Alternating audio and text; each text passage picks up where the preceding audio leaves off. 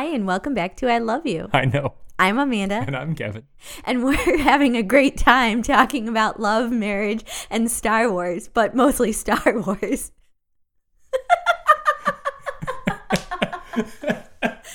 All right, you guys. So sometimes marriage is about laughing and about just, having inside jokes. And we're just going to let you know this has been a really trying time for us with everything going on in the world. And, we've been at home together for 3 weeks. Which has been great. It has been great. That's a good answer, Kevin. Right. But sometimes it means that things just get a little bit more real than you were planning for. And I think that's, we're rolling with the punches. And, I think everyone is with us when I say it's been emotional and it's been challenging. My introvert is loving being at home, but, the rest of me is feeling all the feels for everything going on. And Kevin, you're an extrovert, so this is challenging in a different set of ways. Yeah, it turns out for an extrovert, Zoom meetings are not nearly as satisfying as a live audience. Yeah, but you still do have an audience, so that's good, right? Yeah, a little bit. Yeah, and for the 25 of you downloading our pod, thank you very much. That's helping Kevin as well. Yep, that's been great. All right, so this is our podcast about love, marriage, and Star Wars, but mostly about Star Wars. Are we ready to get into it? Let's do it. Let's do it. All right, so we are at A Force Awakens, a.k.a. A New Hope 2.0, or A New Hope for Millennials, or what else could we call it? Yeah, I think that's about covers it. And just to be clear, this is no don't okay boomer us, this isn't millennials in any sort of derogatory way. It's just this is the first Star Wars movie for kind of the millennial generation to really fully appreciate. And I think it has a lot of sort of thematic and cultural elements that resonate a little bit better with people who grew up in, from the mid 80s or the late 80s through the 90s than it did for the people from the 70s up to 80. Right. And the other thing is that this movie, I really do think, tried to appeal to both millennials and Gen Xers. And, I, not being a boomer, I won't speak for them, but, I did hear that some of them enjoyed this movie, but maybe didn't feel as excited to watch it as other generations did. But let's get into it. So here we are. Like we said, we think that there's a lot of similarities to A New Hope, so we'll kind of touch on those as we get to them. But it's another 3-act play in our eyes anyway. The beginning is the introduction to the new characters. We learn about the good guys, we learn about the bad guys. Act 2, we kind of just have a lot of filler, a lot of backstory. Just kind of round out the cast of characters and set the plot for the final battle, which is Act 3, and that's the Battle of the Starkiller Base. So, and then there's not quite a 4th act, but a little bit that we'll touch on, and Kevin will share his feelings about that and let you guys know what he thinks should have really happened. And so let's get into it with Act 1. We're on Jakku, Kevin. Yeah, Jakku. Hey, we're starting the movie on a desert planet, which is original. Or not. Or 2.0. Or 2.0. Yeah, so the opening line of this movie is delivered by Lor, what's his name? Lor San Tekka. Yeah, Lor San Tekka, who is an older guy, a member of the Church of the Force, which is exactly what it sounds like. And his opening line is, this will begin to set things right. And if you take yourself all the way back to when this movie was made, prior to this, the last Star Wars content that most people saw were the prequel trilogy, which of course were not well received. And so this was, sort of a little tongue-in-cheek moment that this trilogy was going to be something different. And to be fair, it is, mostly. 2/3 of it are. It's all new characters, basically. It is all new characters. But basically... He has a piece of a map to find Luke Skywalker, who, as we learn in the opening scroll, has disappeared, and everybody's trying to find him. The bad guys are trying to find him to kill him. The good guys are trying to find him to recruit him, and he is off in some place that is unfindable. So the map is given to our first hero that we meet, Poe Dameron. And Poe is a funny guy. His whole shtick is that he's funny. Yeah, he's sarcastic. He's a funny guy. He's the Chandler Bing of our Star Wars universe. Yeah, pretty much. Yeah. And I think that the comic relief in the original trilogy were the droids, and now we've got the comic relief in human form. So I don't know if that's a generational thing, but it is a transition. It is.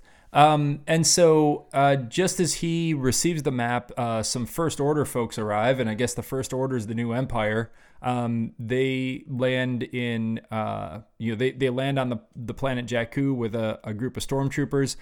This is the first J.J. Abrams film, and he definitely JJ's it up in that landing sequence with a little shaky cam, some blackout effects, all those kind of things that are very trademark JJ. There's a lot of lens flare in this movie. He actually admitted that he has too much lens flare in this movie, and when he did episode 9, he cut back on the lens flare, which was nice. But we meet the new big bad, which is Kylo Ren. Right. So what we see at the beginning, Lor San Tekka is giving this map of how to get to Luke Skywalker to Poe Dameron, and basically saying we're going to make things right. We learned that Lor has met Leia before, and he calls her a princess, and Poe calls her the general. So we learn that we're 25 years after the fall of the Empire, something like that. 25, 30 years. Like that. Yeah. And poor Leia has not gotten a break. She's still fighting, so that's tough. Yeah, it would appear that in the backstory in those 30 years, the Empire fell. Some sort of New Republic was formed. Leia was probably a member of the New Republic government at some point, but then for some reason, a little splinter group called the Resistance broke off from the New Republic to fight this new sort of post-imperial fascist organization called the First Order, and she ends up being a general in the Resistance. So now she's part of the legitimate government, but also still fighting as a rebel, which is just a rough draw for her, really. Right. She's had a hard life. And so anyway, we know that Lor San Tekka knows Leia from way back when. And Poe's there with his droid named BB-8. He's a little snowman guy. He's kind of orange and white. I like him quite a bit. He reminds me of a puppy. Yeah, and this is an interesting kind of new droid relationship. We sort of saw, C-3PO as like the annoying butler kind of droid. We've seen R2-D2 as sort of the little like technocratic buddy who has a lot of personality, but is definitely like Luke and Anakin both treat R2-D2 almost as a person. BB-8, you start from the very beginning. Poe in particular and some other characters treat him he's more like a dog. Right. He's the puppy of the show. He is. So, yeah. But anyway, so he's got the map to Luke Skywalker and is going to give it to Poe. And, there's this parallel to the beginning of A New Hope where Leia gets the plans on how to destroy the Death Star. And she's putting them into R2-D2, giving the message, to Obi-Wan that he's their only hope. And so it's very similar, except now it's, two guys fighting the good fight, putting it in our little snowman BB-8. So, as Kevin said, Kylo Ren appears, and what kind of terrible villain is he? He really, and this is not entirely apparent in the first scene, although it's pretty bad. He's kind of in my opinion anyway, and this goes through the whole trilogy, he's just the worst bad guy. When you first see Darth Vader, there's a shootout on the Tantive 4, and after the smoke clears, Darth Vader, the stormtroopers have fought the rebels have fought the stormtroopers, the rebels have retreated in the ship, and Darth Vader appears, and these stormtroopers are like checking on their fallen comrades, snap to attention, and this dark menacing figure, really good background music appears in the doorway, and you're like, that guy's bad. And then the next time we see him, he's literally picking a rebel officer up by the throat and crushing his throat while he interrogates him because he wants to know where the plans are. And you compare that to sort of Kylo Ren. He comes down off his ship.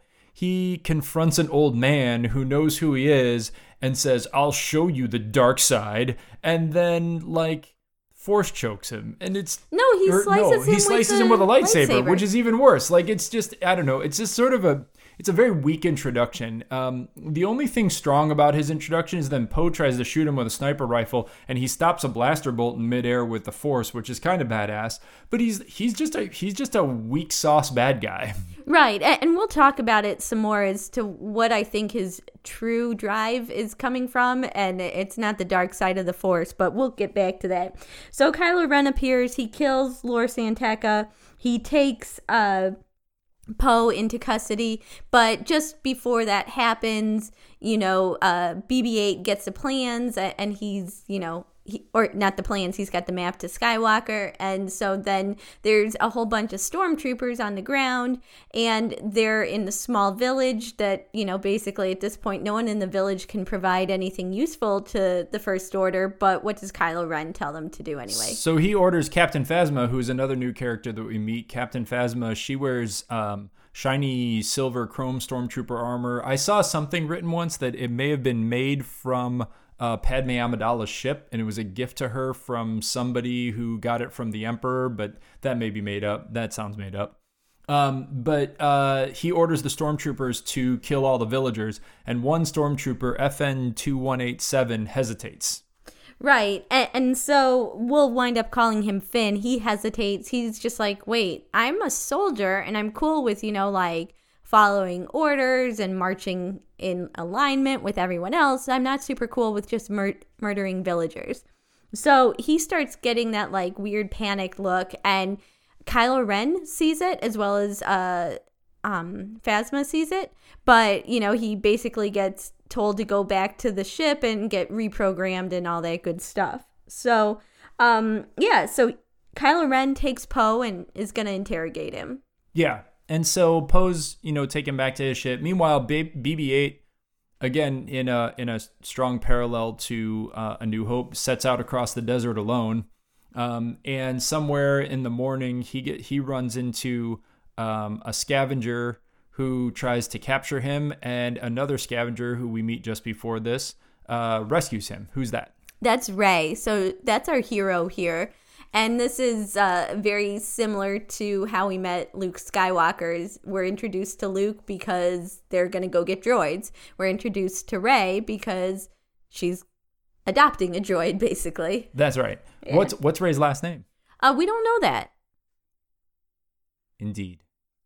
Right. Was that a trick question? It was. Was it trying to get me to spoil this? Yeah, I wanted to see if I could just get you to do it. Yeah, no, I'm going to keep it tight here. Yeah. So, all right, let's get back to it. Okay. So Rey's on a desert planet. There's a parallel to how we meet Luke. And then basically she's been just all by herself for we don't know how many years. She's been counting. She carves each day on the wall of the cave that she lives in. Basically. She actually lives in a downed AT-AT. If you've ever noticed when it pans out. Yeah, so the sort of opening scene for her, she's a scavenger. So there apparently had been a big battle on Jakku. There were several downed Star Destroyers. She works for a guy named Unkar Plutt who, buys scavenged material from a variety of people on Jakku.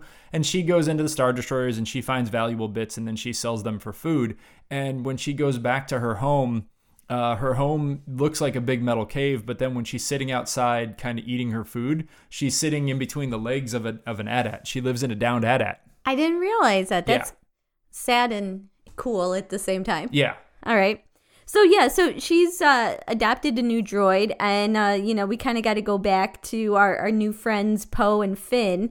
Poe is not strong with the Force and is not able to resist any kind of torture and mind control devices that Kylo Ren implores on him. So basically, he gives up the fact that the map to Skywalker is in a droid BB-8. And so, at that point, Kylo Ren puts all of his forces to find that droid.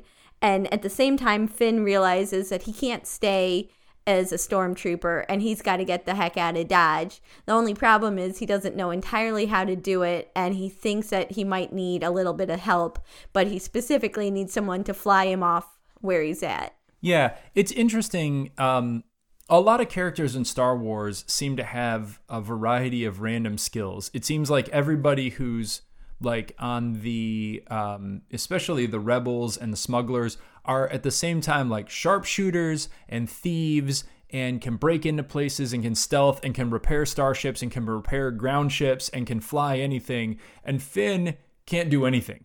All he can do is shoot a blaster. And so he grabs Poe and says, "Hey, Poe, can you fly us out of here?" And Poe's like, "Yeah, I can fly anything. I fly X-Wing, so I can fly a TIE Fighter," which is nonsense, really. TIE Fighters are super different from X-Wings, but that's okay.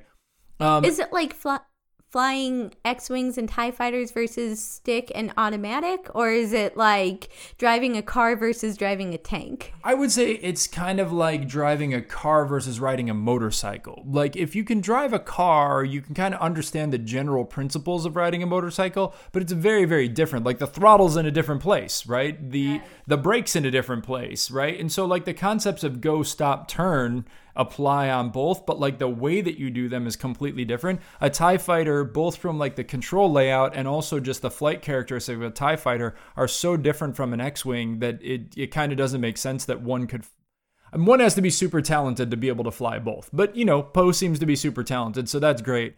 Finn really can't do anything other than escort him to the TIE fighter, and even when they're in there, Poe, you know, tries to tell him how to use the cannons on the TIE fighter, and Finn seems sort of confused by this. Eventually he figures it out, but it's just kind of interesting that Finn, and I think this is an artifact of Stormtrooper training, he knows how to do exactly one thing, and that's be a Stormtrooper and nothing else. Seems like everybody else in Star Wars can be kind of whatever you want him to be. Right, and just to give everyone a little bit of a background as to these stormtroopers, so we knew way back when the clones, they were, you know, all clones, but, you know, wore the stormtrooper garb, basically. But this generation of stormtroopers that we're meeting, they were taken from their parents, and they were raised to be stormtroopers from the time they were kids. And to the best of our knowledge, they weren't age accelerated like the clones were, and that, you know, I don't entirely know why they did it this way instead of having a draft, but it kind of seems like, you know, what we saw in Solo with like the open enlistment, you know, you got a lot of deserters and, you know, maybe not the best soldiers. So yeah, and I mean, I think it just sort of points to, you know, sort of how nefarious the First Order is, that they're going and snatching babies and turning them into stormtroopers. That's pretty evil. Yeah, but kind of the Jedi, that's what they did. They took kids and said, yeah, no, if you're going to become a Jedi, you're not going to stay with your family and have attachment. Yeah. Oh. That's an indictment of the Jedi Order to some extent, isn't it? It really is. You guys can't see Kevin's face right now, but he's putting two and two together and seems really torn about this. Yeah, that's rough. Let's get back to it. Yeah, so anyway, they do steal a TIE fighter and get out of there. What's interesting in their escape, Finn does just sort of open fire on his, you know, people who were his comrades but 5 minutes ago. He has no compunction against blasting them in order to facilitate his escape.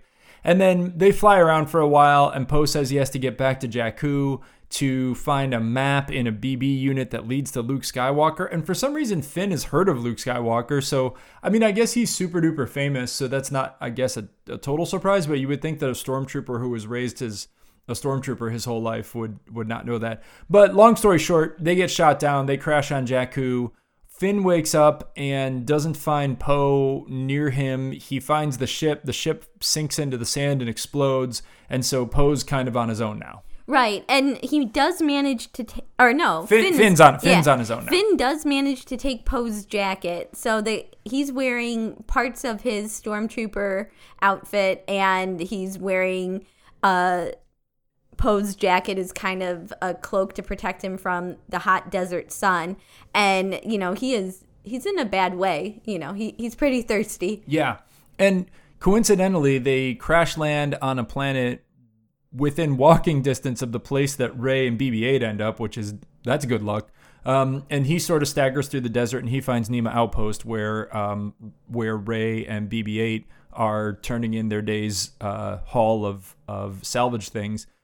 And he sees a couple of guys try to beat up Rey and try to take BB-8 from her, and she whoops them with a pole that she carries and is obviously trained as a weapon.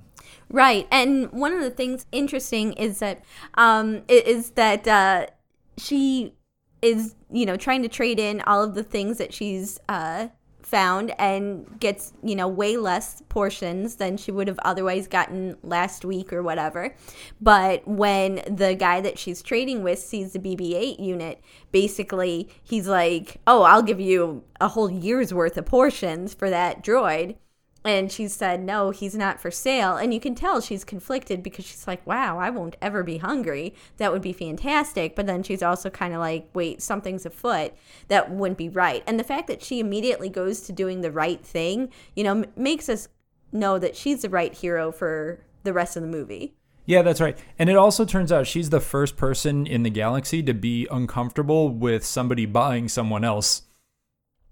That's a really good point. No one else has been upset about this in the past. No, I mean, we've talked about it on this podcast several times, and we've even commented to each other on things we haven't talked about on this podcast yet, where people just seem really, really comfortable with slavery and buying people and owning people, or owning droids and the way people treat droids. And this is sort of the first person in the galaxy we've run into that seems uncomfortable with the ownership notion and the fact that just because this droid is nearby her, she can sell it. That's not her place. Right, and she didn't like the idea that someone else was trying to just take up this droid either. So, yeah, this is finally the first person that we see through all of the galaxy who's just like, no, this isn't okay. Yeah. It's about darn time, actually. Yeah, really. Yeah. So anyway, so Finn runs into her. Ultimately, BB-8 identifies the jacket and says, this guy stole the jacket from my guy, Poe. And so Rey, beats up Finn. She likes beating people up. She's pretty good at it, too. So she beats up Finn and accuses him of being a thief. And he says he is with the Resistance and he's trying to get back to their base or something.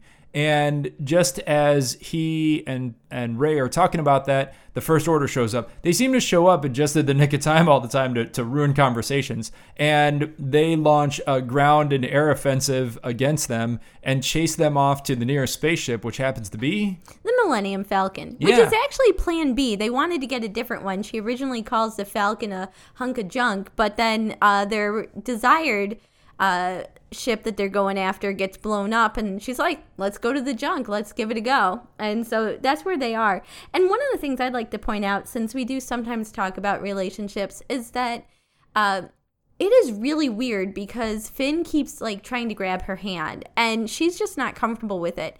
And I think it's really interesting that he immediately wants contact and intimacy, and she continues to want isolation. She's been in isolation for years and years and years, and he's been part of a whole groupthink organization. So they're both going towards what they know, and instead they get stuck together.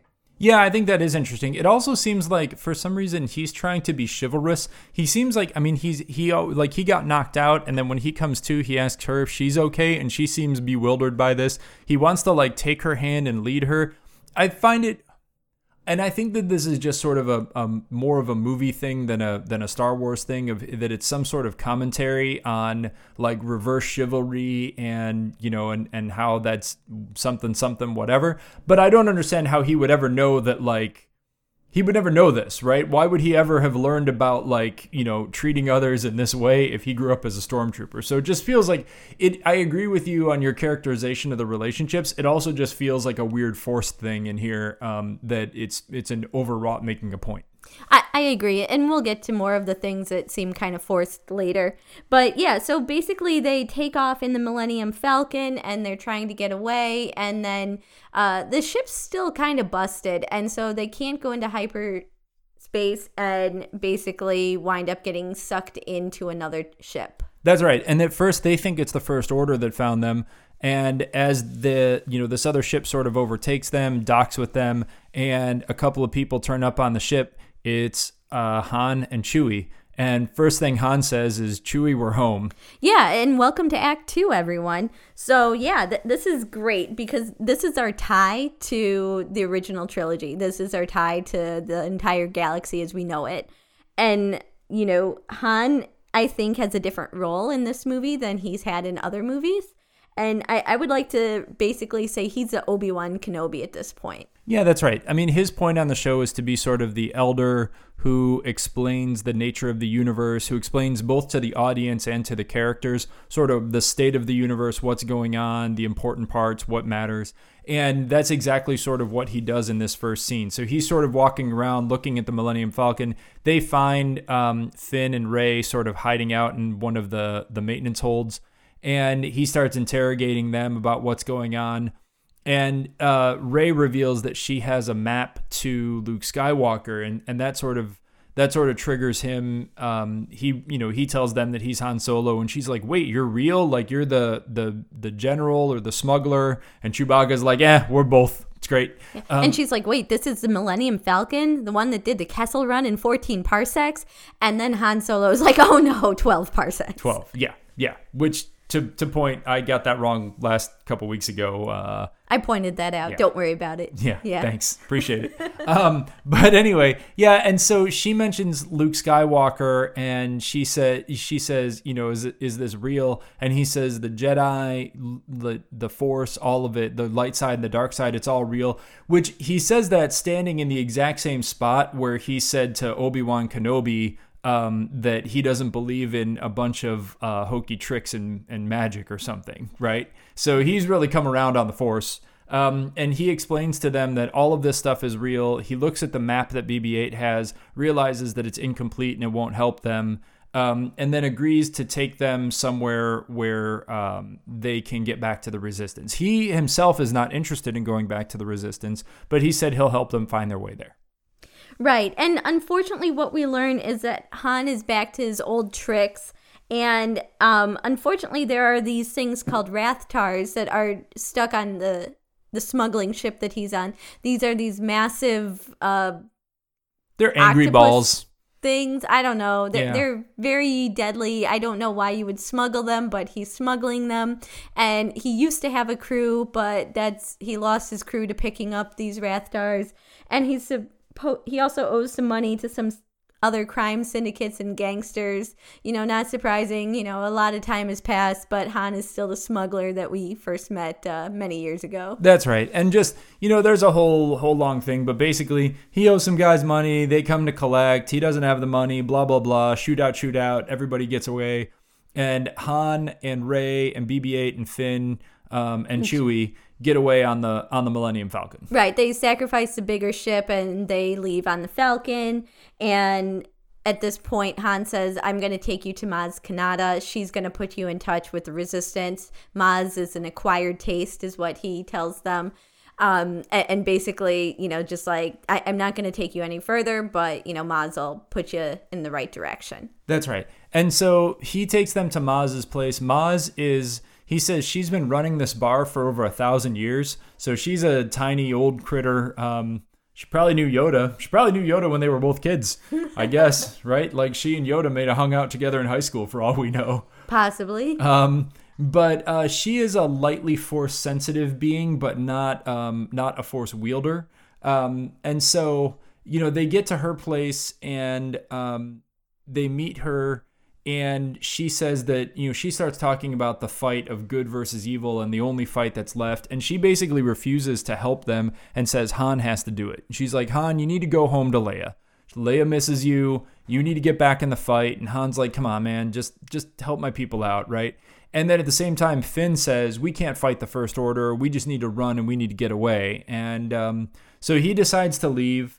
Rey kind of goes after him, and while she's going after him, she seems to hear something, and she goes down in the basement of Maz's place, starts snooping around, and what does she find there? She finds Luke Skywalker's lightsaber. Yeah, which is in a box that sort of calls to her, and when she picks it up, she has a series of visions that sort of go through some important moments in the life of that saber, including the Bespin fight, including some other lightsaber fights, and then also she sees the future. She sees herself fighting Kylo Ren, and she sees some other things from the future, and she hears voices, including Obi-Wan Kenobi saying, you've taken your first steps. Right, and this opens up so many questions, which I feel like we never ever get answered, so that's extremely frustrating, but this is Luke's lightsaber that he loses when he's fighting Vader in at Cloud City, right? Yeah, that's right, on Bespin. So this is the one when Luke gets his hand cut off, the lightsaber's in it, and it falls down the bottomless pit in Cloud City. Presumably, and I think this is in a comic book or something that I've not personally read, but I've read a synopsis of it, and it's basically in a similar way to, you know, Luke falls down that same bottomless pit when he kind of gives up that fight, and then he gets sucked down a garbage chute, and ultimately he's kind of gets dropped out into space. Apparently, other things that fall down that bottomless pit get sucked into other garbage chutes, and the lightsaber and the hand ended up in some other garbage area. and someone, like some Ugnaught or something salvaged it because it looked valuable, and then it ended up making its way through the galaxy and Maz got it. Right. And as Kevin said, she's, force sensitive, but not a force wielder. So she knows to hold on to these types of things. Yeah, she seems to have a whole room full of random things that are probably also valuable to very specific individuals. Right. And, just to kind of like take a couple steps backwards, when we first meet her, it's kind of your standard cantina scene. So that's, a running theme throughout all of Star Wars, that there's all the different creatures there, the good guys, the bad guys. It's just a place for everyone and anyone to get a drink throughout the galaxy. Yeah, it's your standard creature cantina. This one's got kind of reggae music. It's cool. Yeah. So Rey picks up Luke Skywalker's lightsaber, and then, just kind of is like, that's weird that this is calling to me, but I'll hold on to it. Well, actually, no. Remember, she flat out rejects it. Maz comes to talk to her, and she says, I never want to see this thing again. And she gives it to Maz and then runs away. Yeah, that is true. It does take her a little while to accept it. Yeah, so she insists on the fact that she is supposed to get back to Jakku and wait for her family, and that she is no one. And Maz says to her, you kind of already know they're not coming back, and the family you're looking for is ahead of you, not behind you. And she's just not ready to accept that, even though she kind of knows it to be true. And so as all this is happening, guess what happens? The First Order shows up again. Yeah, those guys. And I think one of the things is that the reason that we're hardly talking about them is that they're just not very interesting. We've met Kylo Ren. We've met this sniveling guy named Hux, who's kind of like a less impressive Tarkin. And then there's Snoke, who is a less impressive emperor. Yeah, I mean, he's the supreme leader. He appears as a giant hologram, of his entire self sitting on a throne. The Emperor just appears as a giant floating head, which I personally find way more intimidating. And just Snoke's like, he's not as intimidating as the Emperor. I like all of them. They're all very milquetoast, and like, even the stormtroopers, I don't know, just the First Order just doesn't have the same crisp, straight up evil, efficient whatever that the Empire has. And so, they come and they blow up Maz's place because, I don't know, random destruction, I guess, is fun. And this is something that I feel like the Empire never really did. The Empire, they did a bunch of terrible things, but they were very tight about it. They didn't just go like blow up some random bar because they were looking for somebody. They would like send stormtroopers in. They would capture the people they want. They'd leave, right? And the First Order feels very sloppy. I agree. And, it goes back to their leadership is just not that impressive. They're not that intimidating. And they, may be strong with the dark side of the Force, but they're not acting as Sith Lords. So, just this like power grab, that desire to hold on to power, it's not the same as what we saw before with Sidious. And, I think one of the other things that we also learn with the interaction with Snoke is that Kylo Ren, he was referred to at the beginning as, the grandson of Darth Vader. So we didn't know if he was Leia's son or if he was Luke's son. Well, we wind up learning that he is Han and Leia's son. That's right. So there's a little battle at Maz's place. She gives the lightsaber to Finn to give to Rey eventually. Rey runs off into the forest, sort of with BB-8. And she ends up fighting Kylo Ren. She has a blaster. He has his lightsaber. He force paralyzes her and decides instead of finding BB-8 in the map, he sees through the Force that she has seen the map. So he takes her to his spaceship and leaves. And then Leia arrives with a group of Resistance X-Wings, including Poe Dameron, who we now find out is not, in fact, dead.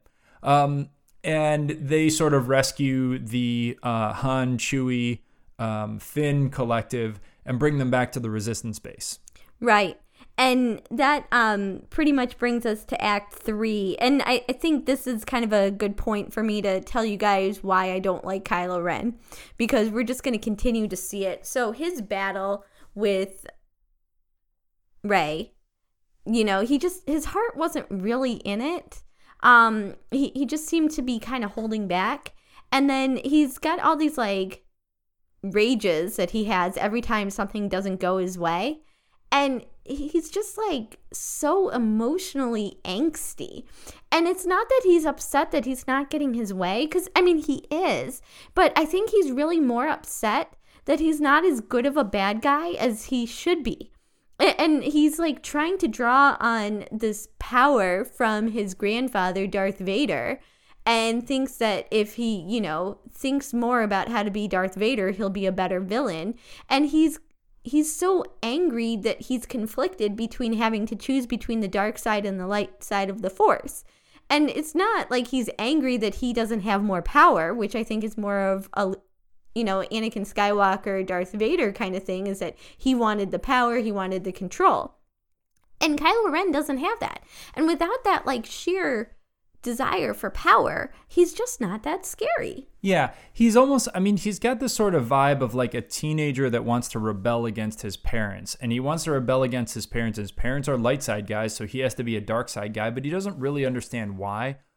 I think from a storytelling perspective, it bothers me because there's a good adage in storytelling that everyone is the hero of their own story, right? And if you look at if you look at any of the stories, the Emperor feels like he's bringing order to the galaxy and consolidating his own power against the Jedi, right? Darth Vader feels like he is also trying to bring order and justice to the galaxy, and even the fall of Anakin Skywalker was about trying to save Padme, which he ironically failed to do. And it's okay to be an ironical failure, and you're still the hero of your own story. You know, Han Solo, he was trying to be, a smuggler, and then he gets sucked into the rebellion, and he does the best he can. The idea that somebody wants to be the bad guy in their story but can't manage to be a bad enough bad guy is just very contrary to both like good storytelling and human psychology. Nobody goes out saying, I wish I could be more bad. They go out saying, I wish I could be more powerful or more successful, and I don't care about the rules, or I care only about myself. But nobody looks at the dark side, or looks at, a thing that they know to be, and be like, I'm struggling to be bad enough. It's just not believable, and it leads to just a very weird kind of psychosis in this guy. Right. And I mean, I know that there are a lot of people that really like Kylo Ren or thought that he was well cast. I do not like him, nor do I think he was well cast. But this belief that he's supposed to be this extremely strong villain and intimidating, and he's, the big bad guy, is just not believable to me. I really can't get behind it. Yeah, that's right. And actually, kind of to reinforce that point, especially in our broader point about the First Order, we totally skipped over the fact that during Act 2, they fire Starkiller Base, which is some sort of hyper velocity super Death Star thing, and they destroy an entire star system, 5 or 6 planets, and the entire New Republic fleet and the entire New Republic government, really with no provocation or for no reason. And it's like a non-event. It's very weird. Like the destruction of Alderaan was an impactful event in A New Hope, right? Like the good guys were approaching. Leia was there. She had a chance to like turn in the rebels. She didn't, and she witnessed the well, she lied, made it look like she was doing that, and then she witnessed the destruction of her homeworld, which was like an emotionally impactful event. And it was like that was some hardcore evil by Tarkin and Vader, and it was it was impressive in its like diabolical nature, and demonstrated the power of the Death Star. These guys were like, we're just gonna blow up the New Republic. We're not gonna do it for any reason, I guess, except that they're there and we have this thing,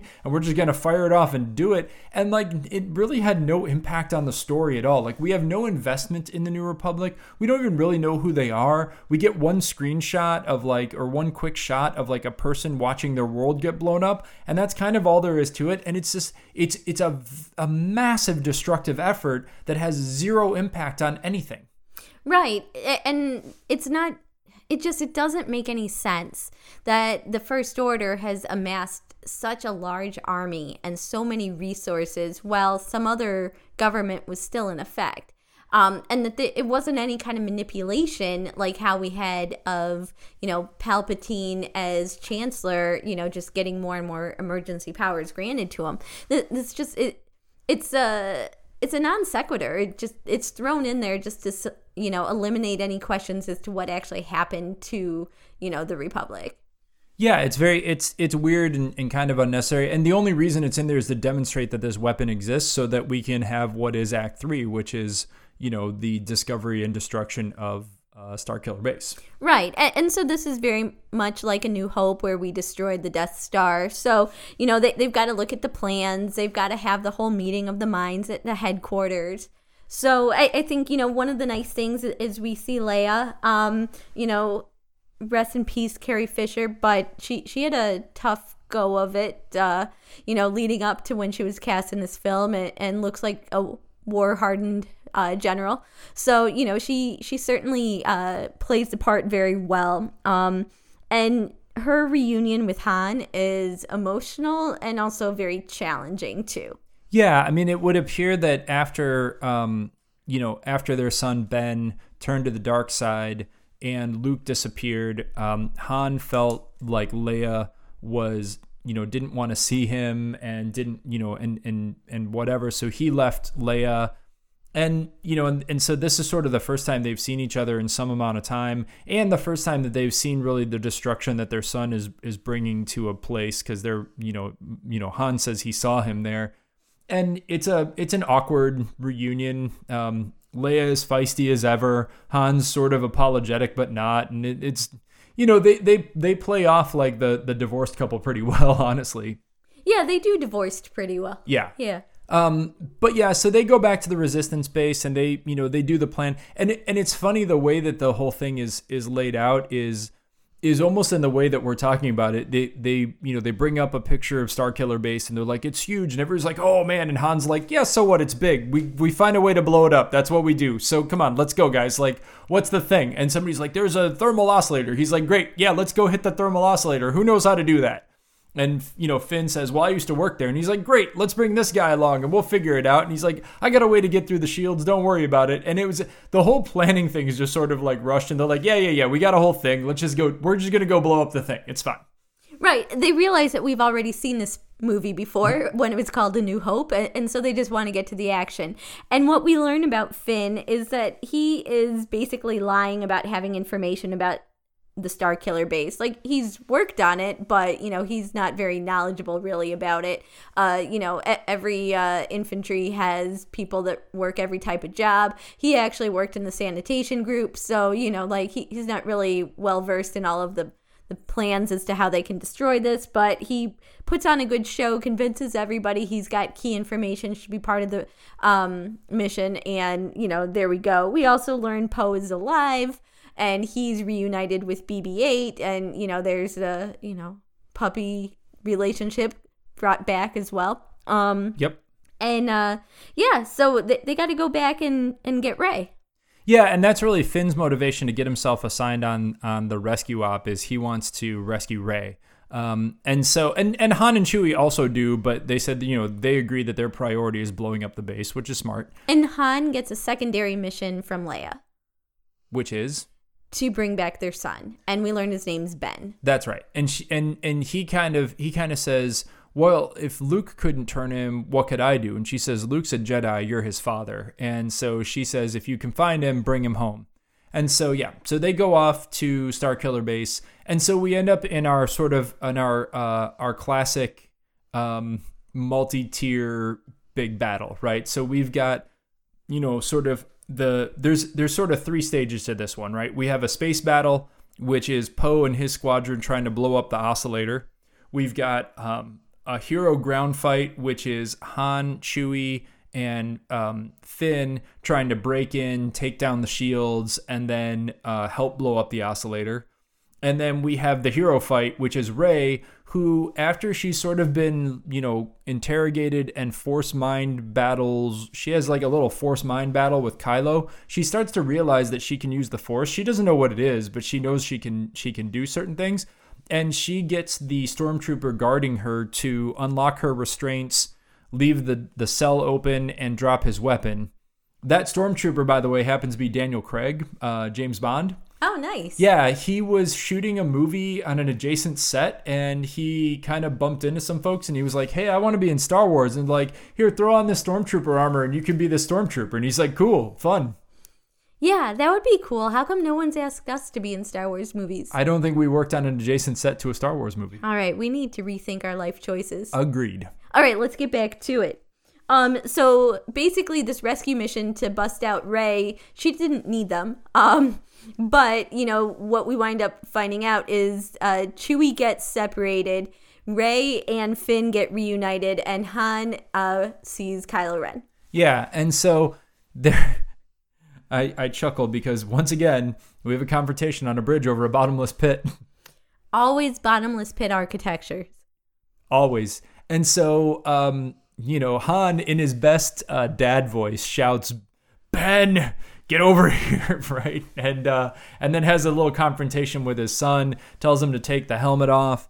And Kylo goes into this sob story pitch about how he's conflicted and he doesn't know what he wishes he was strong enough to do what he needs to do, but he's not sure he's strong enough to do it. And wow. Yeah. I wish I was a badder bad guy. Yeah. Oh my gosh, I hate this guy. Sorry. And, And JJ does a good job with this whole thing with like blue light on him and red light on him and like light and then dark and then light and then dark. And then just as the last minute, Han says, "I'll do anything to help you." And Kylo hands him his lightsaber. And then just as like the sun is sucked away into Starkiller Base and it turns dark, he turns on his lightsaber and stabs Han Solo through the chest and kills him. This was the worst. So I'm in the theater and I basically screamed out, "No!" And I think I wasn't the only one who did that. Yeah, you weren't. It completes the Han Solo as Obi-Wan Kenobi arc, sort of. It does, very much. If he were better at being a bad guy, it would make sense. Like, I'm sacrificing my father to complete my journey to the dark side. If there was a better motivation, right? In the same way that, Anakin sacrificed Mace Windu to get the power to save Padme and then pledged himself to Darth Sidious. That, through a whole series of things that we've already talked about, actually makes a lot of sense. In this case, this guy, for no reason, sacrifices his father and Han Solo to become a little bit more dark-sidey for no particular motivation except that he's an angsty teenager, and it bugs me. Yeah, but he's not an angsty teenager. He's like almost 25 or 30. Yeah. And then upon seeing this, and this is actually like probably the saddest. So Han Solo dying sad. The saddest thing in the whole movie is that that Chewbacca witnesses this and shoots Kylo with his bowcaster. And if you think about it, and I've seen cartoons and other things to this effect, like this is a kid that he grew up with, right? I mean, like Chewbacca was like his uncle, right? And his giant furry uncle. And he's known this guy since he was a kid. He knew him when he was Ben Solo. He saw him fall, and now he sees him murder his best friend and his own father. And Chewie's so enraged that he shoots his nephew. Pretty much, yeah. Yeah. And that's pretty harsh. And then he shoots him kind of in the stomach and does not kill him, which is pretty impressive because that bowcaster's strong. And then Chewie mashes a button and blows up the room that they're in and then runs away. Rey and Finn run away into the forest, and Chewie, Rey, and Finn are all trying to find their way back to the Millennium Falcon. Right, because our friends, led by Poe Dameron, are still up in space trying to blow up Starkiller Base. And so, we have the final ground scene, which is a fight in which Finn fights Kylo with lightsabers. And Rey fights as well. And so, it just kind of shows like that. I mean, I guess Kylo Ren is, he's strong with the dark side of the Force as far as, being able to fight both a trained soldier and then someone else who's Force sensitive, but he doesn't actually win either battle truly. No, I mean, he manages to defeat Finn and he sort of cuts him across the back. He's about to defeat Rey and he says to her, "You can learn the Force, you need a teacher." And it seems like at that moment she remembers that the Force is a thing and she meditates, focuses for a second, and then she just whoops his ass. I mean, she just takes it to him.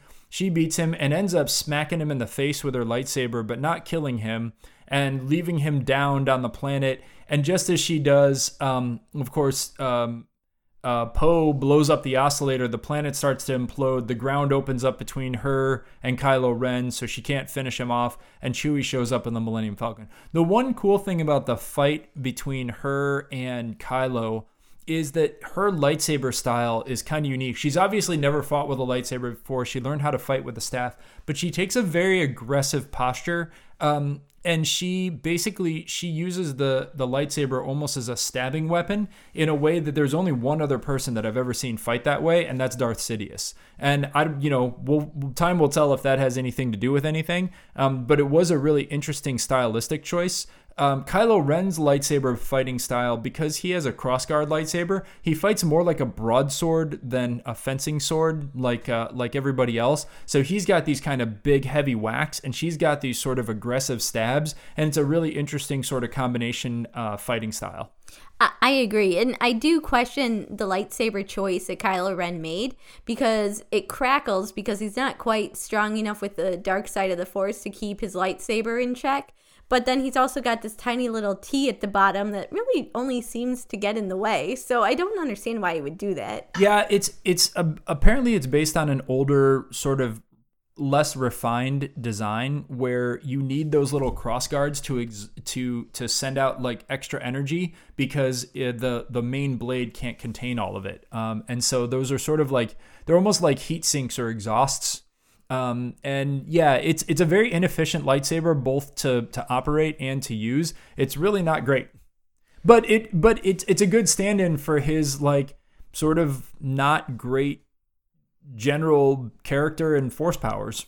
Right. So basically, our good guys, they escape on the Falcon. Our bad guys don't get killed. They somehow manage to escape.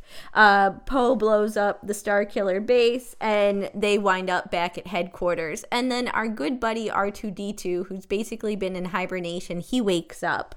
And BB-8 and him, they get together, and they show the rest of the gang back at the Resistance headquarters the completed map. R2-D2 has the other part of it. That's right. And at some point earlier, C-3PO had said something like R2-D2's been in low power mode since Master Luke went away, and it would appear that Rey coming to the base has somehow woken him up. Yeah, the movie's A Force Awakens, so yeah. Yeah, that makes sense. And so then we get to sort of the epilogue, right? So this isn't really a full fourth act, but it's just a little epilogue after the battle. Rey hugs Leia, which they've never met before, and so that sets up a lot of questions about why they've kind of got the feels. Well, they both loved Han. I think Rey thought that this was going to be the like mentor employer, and Leia was like, that was my love. So yeah, and they're mourning together. Yeah, sure. Yeah. And so then, after a little bit of downtime, Finn is in a medical capsule. Rey says she'll see him again, and then she and Chewie board the Millennium Falcon to follow the map. Right. And they fly and they fly and they fly, and they get to this beautiful planet, and she gets out, she starts hiking, and who does she see? She sees Luke Skywalker alone on this island, and she has his lightsaber, and she reaches it out, and she hands it to him, and then the movie ends. Right. So why do you think that we didn't need this? We didn't need this. It was completely unnecessary. The only reason it was in there was so that they could say that Mark Hamill was in this movie, so that we could think the whole time that there was going to be some Luke Skywalker in it. And it was just an unnecessary tease. Like, it didn't add any value to it. We already knew where he was. We already knew once she had the map, she could get to him. And if they weren't going to actually have interaction, it's just bad storytelling and super annoying to me. It was just really frustrating to have Luke Skywalker in the movie and do literally nothing. Like, he has 2 expressions on his face and a helicopter shot, and then they cut away. They very easily could have ended it with R2-D2 and BB-8 saying, we've got the map, and they say, now we're going to go find Luke Skywalker, dun dun dun dun dun, and then, cut to music. We really didn't need this scene at all, and it just didn't add any value to the movie and just added frustration. Fair, because we'll talk about this at length. Basically the next movie is where we really get to see Luke Skywalker, and it doesn't bring the level of satisfaction that we're hoping for, but on the whole, this movie, very satisfying. It kind of hits all the highlights that all of the people who love the original trilogy wanted to see. It's got some extensions to appeal to people who this was their introduction to Star Wars and then had to watch the original trilogy to, learn what it was all about. But, I think that what's really interesting is how they kind of loop in those characters that we love. Chewbacca, Han Solo, Leia, C-3PO, R2-D2, and they're really in the background for the most part. But Han has too big of a role, and so of course he does have to die to just make way for our new characters, and that sets up, you know, the second movie. The relationships that we see in this movie, there's really no love interest other than kind of the, you know, post-love relationship of Han and Leia, and possibly some kind of setup for Finn. Yeah, it seems like there's like teases of Finn having feelings for Rey not really reciprocating. I think there's a little glimmer when like Rey meets Poe or something at one point that it seems like there could be something, but there's like really nothing. There's nothing really established as far as relationships go. There's a little bit of like Kylo Ben saying that he wants to be Rey's teacher or mentor or something, and so there's maybe some interaction there, but she's obviously not interested in that. So Rey's definitely a very go it alone kind of independent woman. A lot of other people have relationships, but there's nothing really super strong. Just a lot of like new friendships are made.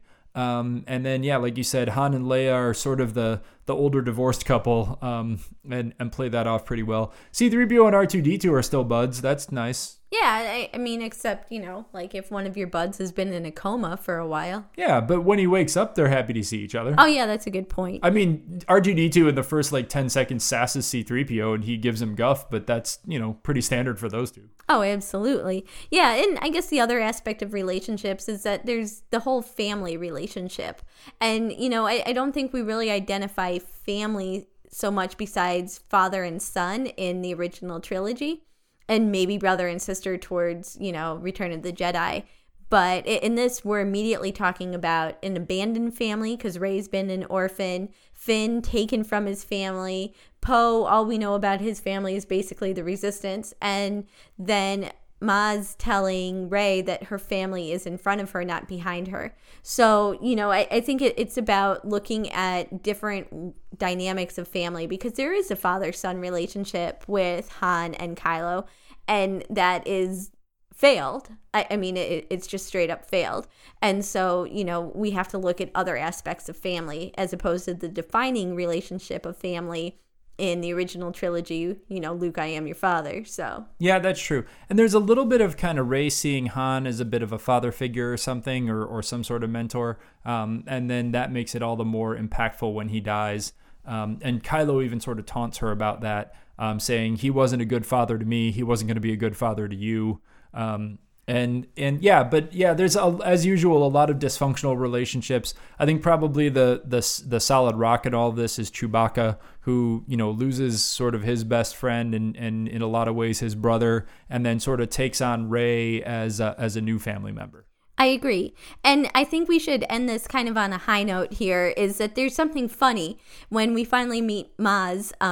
You know, she asks, where's my boyfriend? And she's talking about Chewbacca. Now, to the best of our knowledge, Chewbacca has a wife and a son back on his home planet of Kashyyyk, but yet he's got a girlfriend in Maz. Yeah, I don't know if that's like a legitimate, like a girlfriend, or just like she just kind of digs him or whatever. Maz looks like the kind of woman that may have had a serious fling with Chewbacca. It's possible, although it'd be just, you know, wild. He's 7 feet tall and she's about 3.5. So, you know, love doesn't look at size. It doesn't look at color or size or planets or species. It just is. Indeed. So, yeah, but no, that Maz calls Chewbacca her boyfriend. She does. That is true. She's got it bad for him. She does. So, on that note, I love you. I know.